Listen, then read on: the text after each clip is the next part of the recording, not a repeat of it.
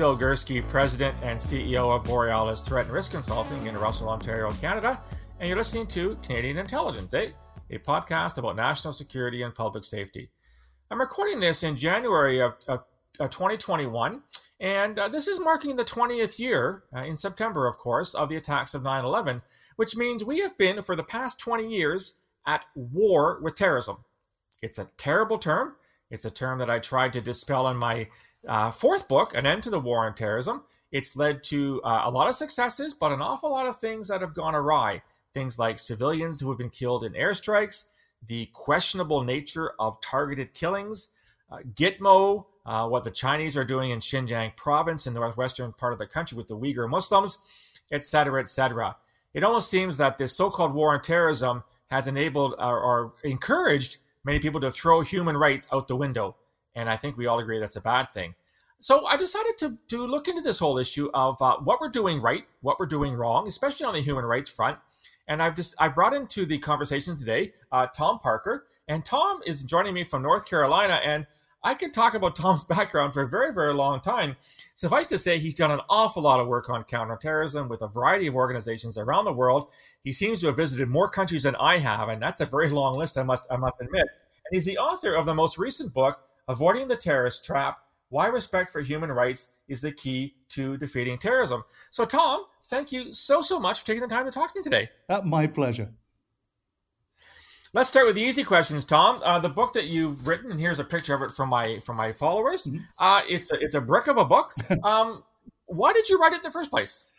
Well, the genesis of it actually goes back to 2003 and my own service in Iraq. I was asked by the British government after the occupation of Iraq by coalition forces to join the Coalition Provisional Authority. My background is not just in CT, but also in war crimes investigation. And so I was actually asked to work with the Regime Crimes Investigation Office in CPA.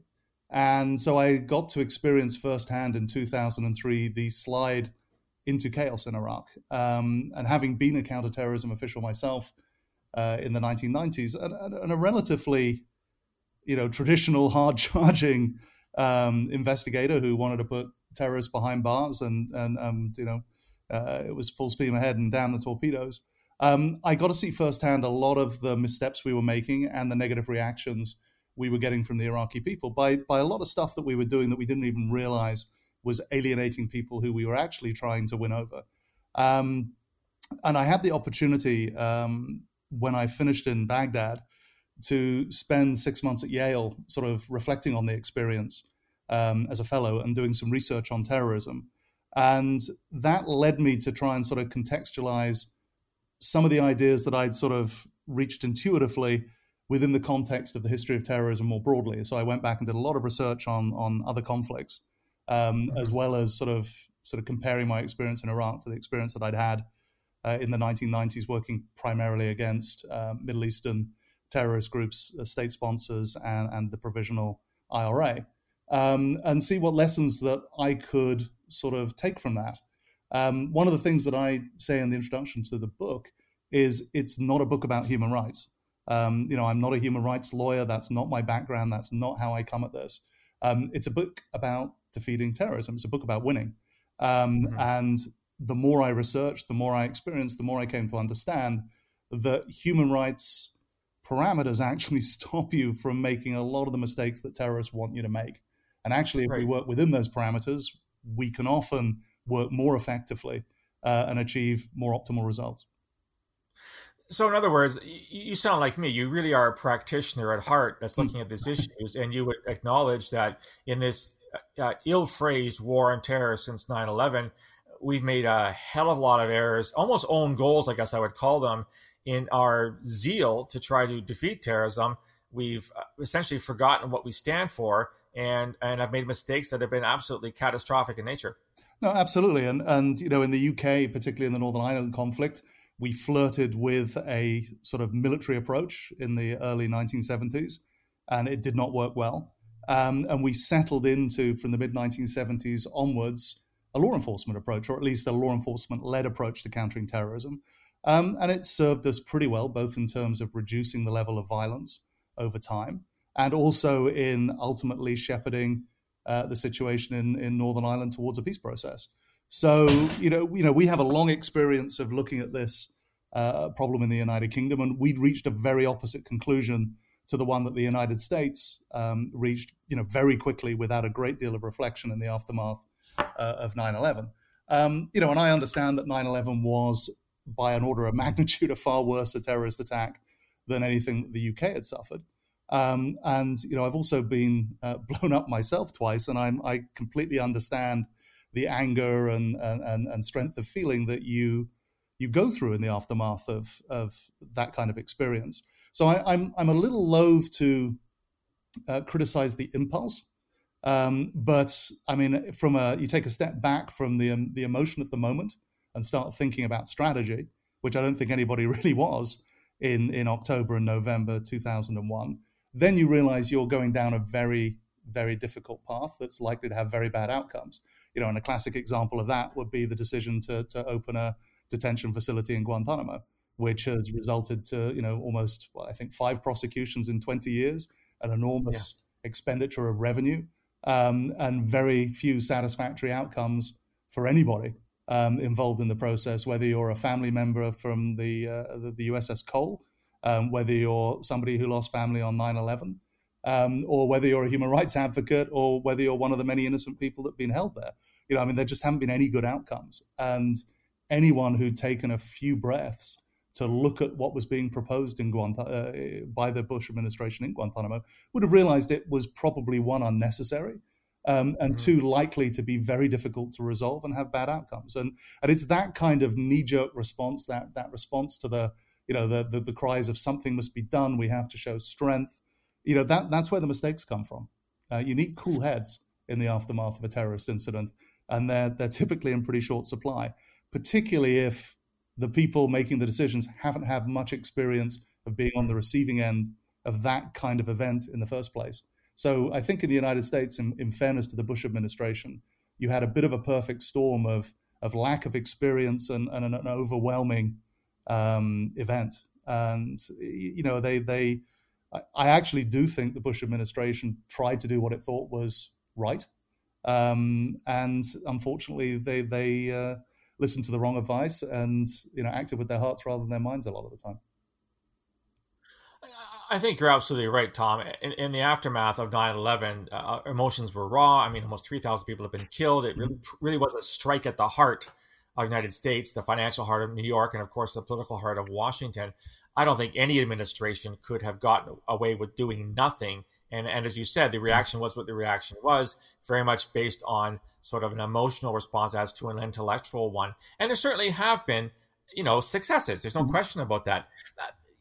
There's so much in your book we could talk about, but I want to kind of look at a few things that you've mentioned. One thing I found very interesting is you did a rather comprehensive historical look at how we define terrorism. Mm-hmm. Now, you know as well as I do, Tom, there's almost as many definitions of terrorism as there are people. Alex Schmidt, whom I quote quite a bit, a fellow, if I can use that term, at the International Center for Counterterrorism in The Hague, says there's over 200 definitions of terrorism. What is it about this phenomenon, in your view, that has led to such a difficult time in developing a consensus on what terrorism is? What are the obstacles that have been put in the way so that we can't all agree on this is terrorism versus this is not? So typically, and I think it was Bruce Hoffman who actually identified these 4 obstacles the first time. You have 4 different kind of concerns that governments have to navigate. The first is, do I have sympathy for the group that this label is going to be applied to, right? And that could be particularly difficult, for example, if we're dealing with irredentist or nationalist terrorism. If you're the Greek government and you're looking at EOKA campaigning for union with Greece on Cyprus, well, obviously you're not going to be very comfortable about calling, your fellow Greeks terrorists. So there's that sympathy for a cause. Another example of that would be perhaps the attitude of the Allies towards resistant movements during the Second World War in occupied Europe. The Nazis described groups like the French Resistance as terrorist groups. And obviously that isn't a label that we in the West would ever apply to the French resistance or the Dutch resistance, the Poles, the Czechs, fighting against the Nazis. But it was a label, obviously, that the Germans were very comfortable using. And if you actually analyze the tactics that were used by some of these groups, it's quite difficult to escape the fact that the Nazis have something of a point.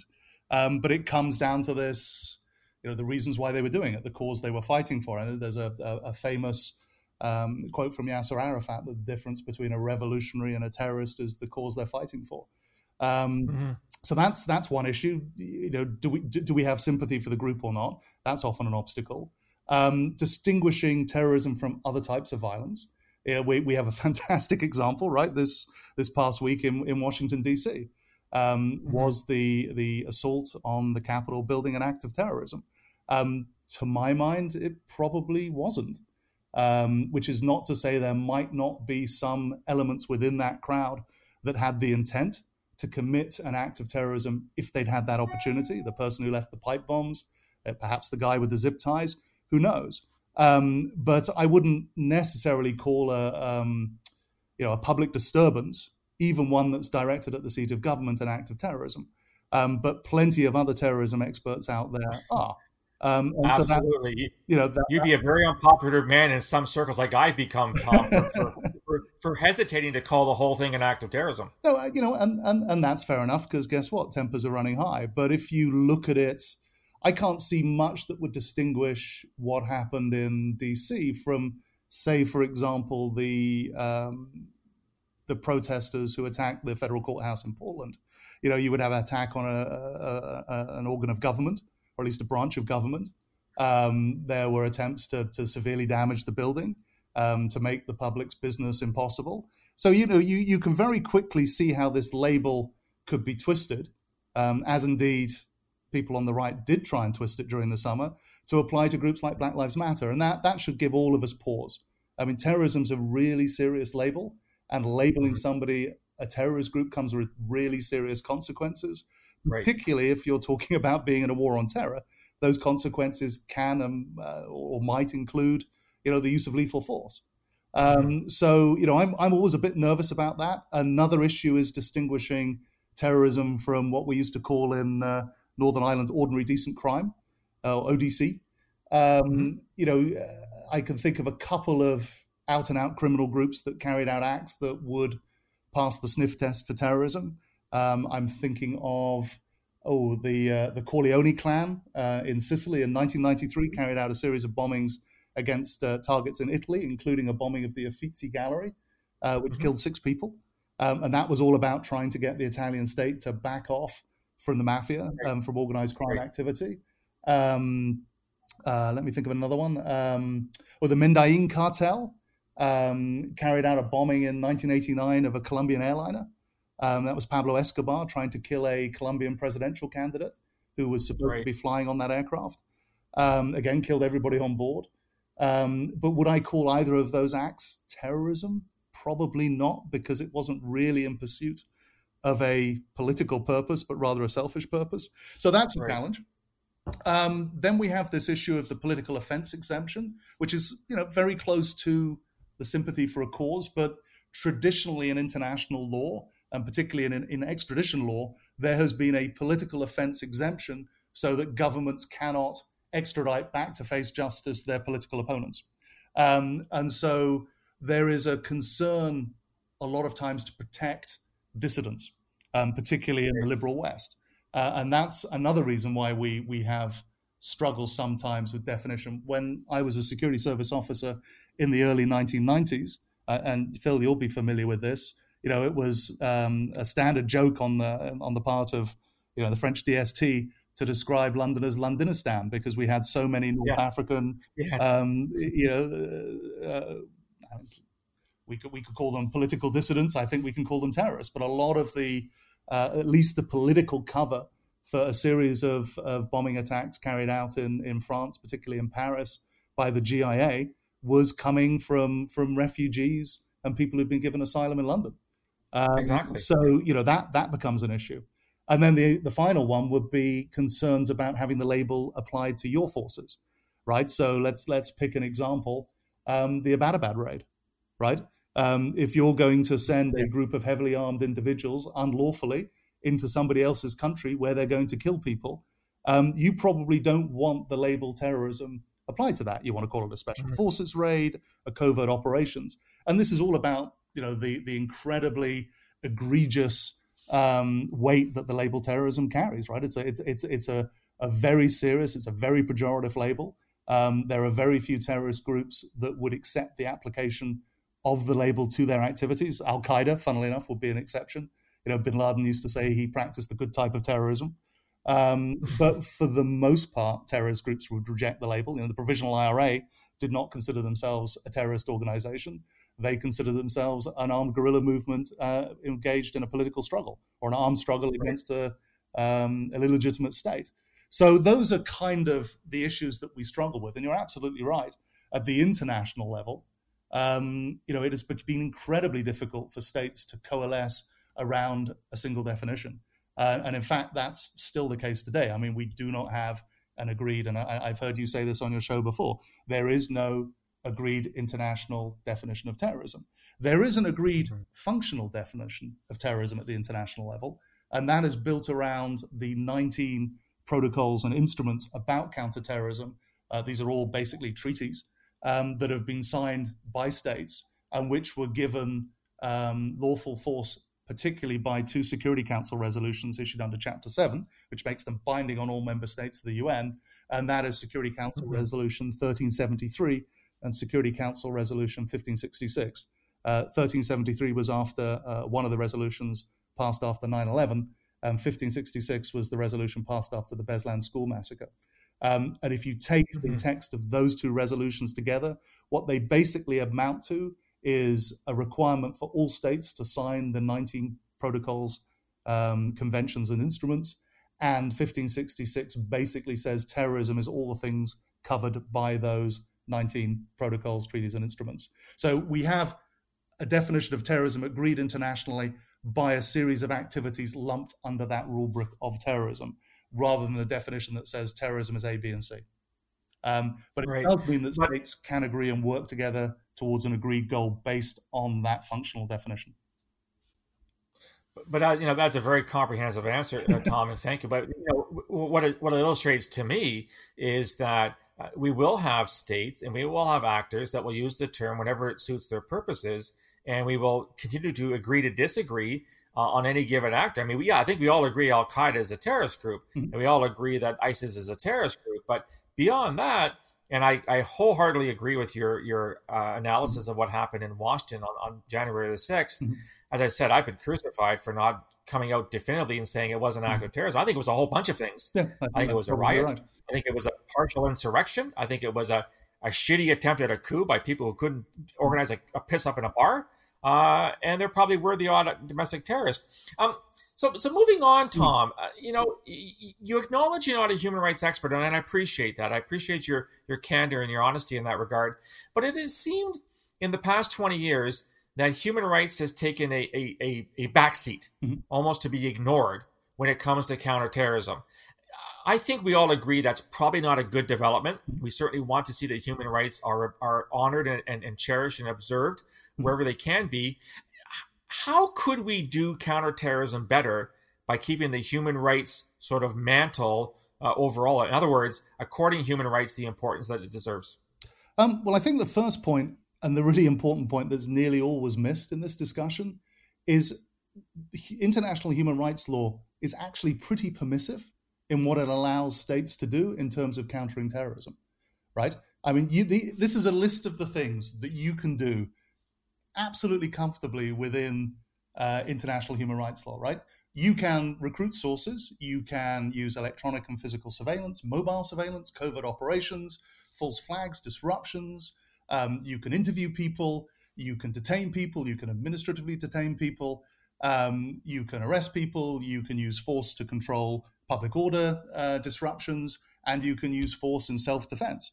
So there's and in defense of the public. There's an enormous range of activities that you can undertake lawfully that give an incredible range of powers to the state. And the only real restrictions on those powers are that they must be powers that are defined in law, that some form of due process is observed in their application, and that they are used in a manner that is reasonable, necessary, and proportionate to the threat faced. And there are very few people out there that would argue those are bad guidelines.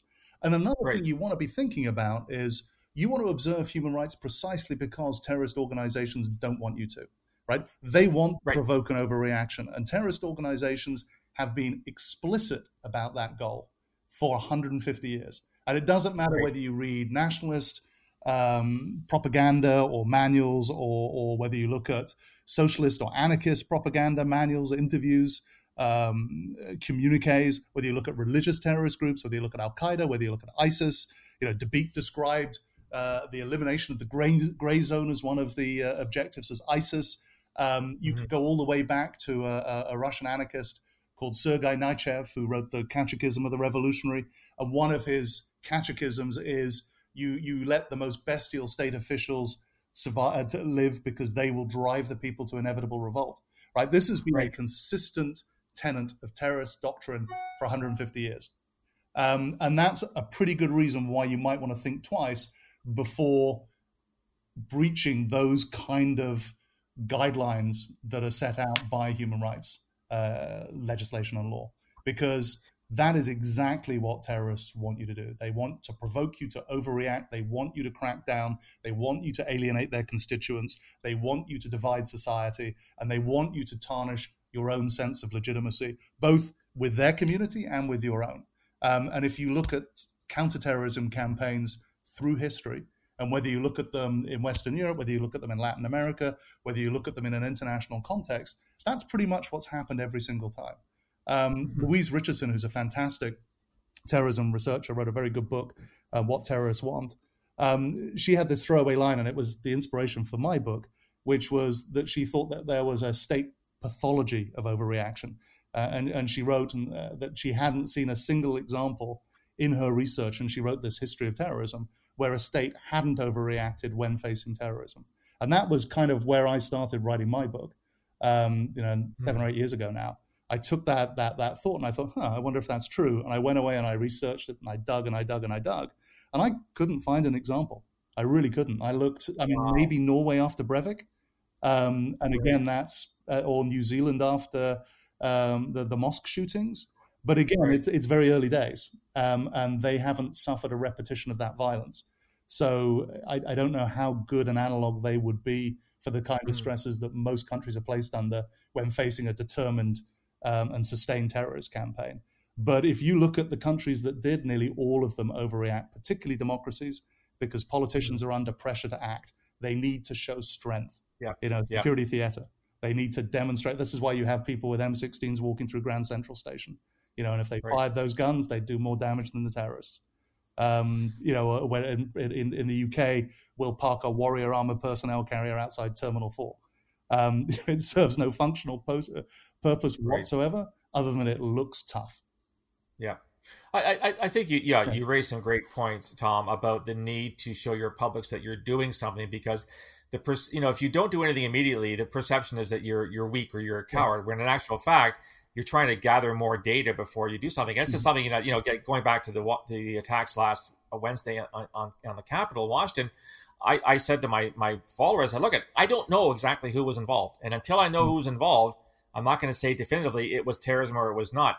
You also, I think, you speak to the kind of past that you and I had in the security service, and you demonstrate, quite categorically to my mind, that the types of things you and I were involved in, human source recruitment and surveillance and intercepts and all that kind of stuff are completely consistent with international human rights law. So in other words, we can do 99.9%, if not 100% of counterterrorism completely consistent with human rights. But let me turn to one particular practice, Tom, that's become very, very popular, especially under the Obama administration, continued under the Trump administration, and other countries have carried out. This is this notion of targeted killing. And we saw it, of course, with bin Laden. You referred to the Abbottabad attack in May 2011. Of course, we had the August, I believe it was, 2011 assassination of Abdullah Awlaki, who you and I both know from our days in the security service was kind of the star radicalizer in the English-speaking world. This has become kind of like almost a go-to strategy in terms of counterterrorism from a largely military perspective, although I'd argue also on the intelligence side. should we be engaged in targeted killings as much as we are? Is it a good strategy? I think it's a terrible strategy. And I'll tell you why. There may be occasionally some tactical utility to doing so. There may occasionally be a self-defense imperative to doing so. So if we were to take the Awalaki drone strike, I have some sympathy with that decision. If you have somebody who is operating out with law, you cannot reach them. They are in Yemen. There is no police force, no friendly service that you can reach out to. And you know that this person is actively engaged in encouraging terrorist attacks and helping people carry out terrorist attacks on your soil. And we know he was in contact with the Fort Hood shooter. We know he was in contact with the Times Square bomber. I don't know what else a state is supposed to do, because it also has a human rights obligation, by the way, to protect the lives of its citizens and to protect the rights of its citizens. So I think you could probably make an argument that there was a right to preemptive self-defense in that operation. There are all sorts of tricky issues about the imminence, in law at least, of the next attack. But as a basic principle, again, betraying where I come from and what my background is, and I am, by inclination, background, experience, and training, an investigator. And I I want to see bad people put in jail. I don't see what else you do if you're in that position in your estate. But it has to be the very, very rare exception. And the problem is it hasn't been used that way. And what you have is an example of a tactical tool that has been used in an unstrategic manner. And that's the problem. And, if you were to look at countries that have used this tool, I think they divide into two types, right? There are the countries around the world that have authorized their intelligence communities or their military to use force externally against terrorist targets. And I'll put quotation marks around the word terrorist. An example would be Russia, which has carried out, poisonings and other killings externally, lawfully. There's a Russian law authorizing it. And maybe democracies, let's say Israel, that have carried out attacks of targeted killings or lethal force operations, consistently as an attempt. And typically the Israelis will say it's about keeping the other side off balance, or removing, key players, decapitation strikes. Lots of research has been done on this now, particularly on decapitation strikes. And there are certain contexts in which they have worked. And I use decapitation here in the broadest possible sense. So that would include arrests. So something like, for example, Shining Path and the arrest of Admiral Gutzman. Sometimes in a very hierarchical organization that doesn't have deep roots in the soil, getting the guy at the top can have a catastrophic impact on a terrorist organization. But in a more horizontal organization, which does have deep roots in the soil, it probably doesn't. And at the micro level, we also know that if you get rid of an established leader and replace them with a new, typically younger leader, you get someone who's more hot-headed, who has a political incentive to demonstrate that they're now in control, which means carrying out high-profile and more impactful attacks to demonstrate that. So you can actually have a spike in violence afterwards. And there's research on both sides of this particular question. But I think the important takeaway is to understand that even if you're very good at it, you're going to kill a lot of innocent people. So, civilian. The Israelis during the Second Intifada reckoned they killed one civilian for every 2 militants they killed. If you look at, and that's in a context where they had, special forces units that spoke Arabic and could blend into the local population. It's a tiny geographical area. They have immense SIGINT presence. They have cultural knowledge. They have historical knowledge. They have, a network of informers. All of the probably there is no more surveilled, more penetrated, area of territory on the planet. And that was the best they could do. And by the way, that also included dropping at one point a half-ton bomb on a house that had, I think, 14 children in it when they were after one person in particular. So, their record wasn't brilliant. So then you can extrapolate from that our record, and I use our in the sense, as you can tell from my accent, it's a little fluid, but I am from the UK, but I am an American citizen. I've lived in America for 20 years. So in this instance, I'm talking about our in the sense of the United States. We don't know Pakistan and Afghanistan anywhere near as well as the Israelis know the occupied territories. Right. And, we know that an awful lot of the drone strikes that we've carried out in Afghanistan and in Pakistan did not hit the right targets. I mean, dear God, a Canadian unit was hit in one of the strikes, for goodness sakes, right? I mean, this is 10, 15 years ago? But there was a Canadian unit in Afghanistan that was actually hit in a US strike. Yes. I think it wasn't a drone strike; it was a fixed-wing aircraft strike. But these things are not easy. Yep. Baitullah Masood, who used to be the head of the Pakistani Taliban, used to say, "Every drone strike brings me 3 new suicide bombers." And then think about another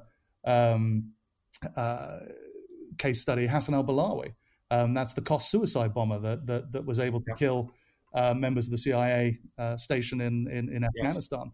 Right? Up until that point, the CIA were carrying out drone strikes based on the intelligence he was providing, which he was providing under control from the Pakistani Taliban. Who do you think they were hitting? Right? And those are just 2 examples. So, I mean, long story short, we haven't used drones anywhere near as surgically or precisely as the US administration, particularly, frankly, the Obama administration, would have you believe. Now, in my really weird and varied career, not only have I been a security service officer, I actually spent 3.5 years during the Obama administration working for Amnesty International as their US spokesman on terrorism, counterterrorism, and human rights. And so it was the height of the drone campaign. And I remember hearing Brennan, who was the counterterrorism advisor to Obama at the time. He went on to be the director of the CIA, John Brennan. I remember him saying that what they reckoned that they were killing 40 militants for every innocent civilian. And that just wasn't believable on any level. And it ultimately turned out that the reason they had reached that figure is they were considering every male of military age killed in a drone strike to be a member of a terrorist organization. And that's how they reached that figure. Well, as you and I know, in military combat, and if you're going to call it a war on terror, right, you're going to fight it within military rules. There is something in the Geneva Conventions called the doctrine of distinction. You actually have an obligation as a soldier on a battlefield to distinguish between combatants and non-combatants. You just can't call everybody a suspected combatant. So that in on itself, arguably, could be a war crime. So this is not a world you want to be in as a counterterrorist, right? As a counterterrorist, you want to make sure that you are on the side of law and order, that you're on the side of right, and that when you are acting decisively, you do so in a way that the damage done is confined to the people you actually want to hurt, and to stop from carrying out further attacks. And bear in mind, right, everybody you kill has a brother, a sister, a parent, children, friends, extended relations, right? And they will want revenge. You will have, there's a concept we look at a lot in radicalization called feuding. Right? We know that one of the most highly correlated reasons why people join terrorist organizations is because they themselves have either witnessed or personally experienced a human rights abuse of some sort. And that probably correlates in a lot of recent research, and there's a lot of research out of Africa in particular, around about the 50% mark with people interviewed as to the reasons why they joined a terrorist organization. Wow. Boy, that's high. Right? Yeah, wow. It's really high. Now, there's some arguments about the quality of that data. But if you look at individual qualitative accounts, which I have, and I've read a lot of memoirs, a lot of interviews with terrorists, and you look at why they joined again and again and again and again and again, you will find a personal experience of having their house searched, being beaten up at a checkpoint, losing a family member, something along those lines as the reason, as the trigger, if you like, as the precipitating incident that means that they cross from being, someone who's not active in a terrorist organization or not active in a conflict to someone who becomes an actor. So, you need to think really, and this is not an argument for never using force. It's going to be needed on occasion, but it is an argument for making damn sure when you use force, you use it in as restrained and as lawful manner as you possibly can. Right. I think you've unpacked that really, really well, Tom. And you're right. I remember looking back, and I think Brennan even boasted at one point that not one single civilian had been killed in a drone strike over. And those of us who worked in counterterrorism, we just rolled our eyes because we knew that was categorically false. There's no way that the odd person hadn't been killed. And as you said, it's probably a lot higher. And there has been some good data that's come out on that. Tom, last question for you. You've entitled your book, Avoiding the Terrorist Trap, why respect for human rights is the key to defeating terrorism. So, unfair question for you to end this podcast. Do you think we can get there? Do you think we'll get to a point where, when we do our counterterrorism, that the respect for human rights will be first and foremost,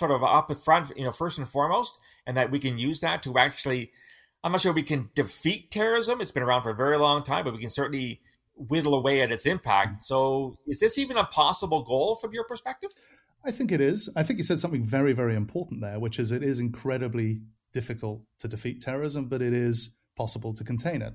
And it's certainly possible to reduce the level of violence and the efficacy of terrorist organizations. And I think that is a more realistic goal for most counter-terrorists to pursue than defeating terrorism per se. If you look at the history of terrorist organizations, about half, there was a RAND study a few years ago, about half terrorist organizations, enter some sort of peace process eventually, and are to a degree incorporated into some form of political polity going forward, right?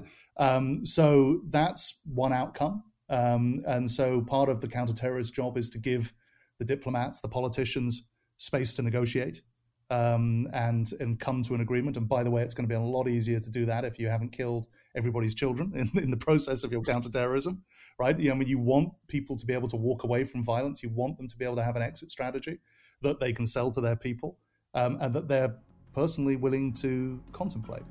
So I think that's a really important point. In terms of persuading counter-terrorist officials to think in terms of operating within human rights, the reason I wrote this book, or one of the most important reasons why I wrote this book, is essentially at the moment we have a dialogue between two groups that aren't listening to each other and are talking two completely different languages. Human rights organizations are talking about morality, they're talking about law, they're talking about operating within from the moral high ground, all very persuasive things, but things that most counter-terrorist officials don't think about very much, right? When I was in the security service, and you're a much more recent veteran of that world than I am, but in the 1990s, I can tell you, I never once heard the words human rights mentioned in any conversation in Thames House or Curzon Street, because it wasn't part of our everyday language. We worried a lot about British law. That was what we'd been trained on. Those were the parameters we operated within. And Britain didn't even actually pass the Human Rights Act until 1998, which incorporated the European Convention on Human Rights into British law. So it wasn't part of the national conversation. And that's not that long ago, right? That's 20 years ago. So what you need to do when you're trying to persuade practitioners is you've got to talk to them in a language they understand. They understand the language of their law, their domestic legislation, but they also understand the language of efficacy. And what I've found over time is that if you can persuade people with real-world examples that operating within a human rights framework is a more effective response, and that's whether or not we're talking about interviewing people, whether or not we're talking about using force, whether we're talking about in community engagement, right? I mean, there are so many examples out there that you can look at where people have broken human rights standards. Torture is a classic example. If we look at the way that the French used torture in Algeria, you can make an argument at the tactical level that the French actually enjoyed some success using torture, right? They were able to get names sometimes and locations out of some people.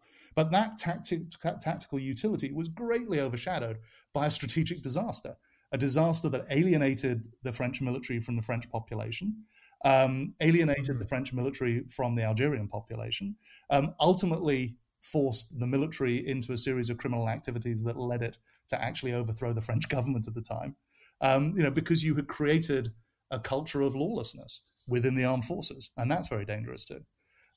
So, when you start to unpack individual cases, you give them examples of people who have been tortured and lied. Khalid Sheikh Mohammed, waterboarded almost 200 times, still was able to lie about the identity of bin Laden's courier, told the International Committee of the Red Cross that he had made things up under torture. These are real-world examples where torturers have tried to get information and it has blown back on them really seriously. Most famous example would be some of the so-called intelligence that was used to justify the invasion of Iraq, which came from intelligence interviews conducted with torture in the context of Egypt.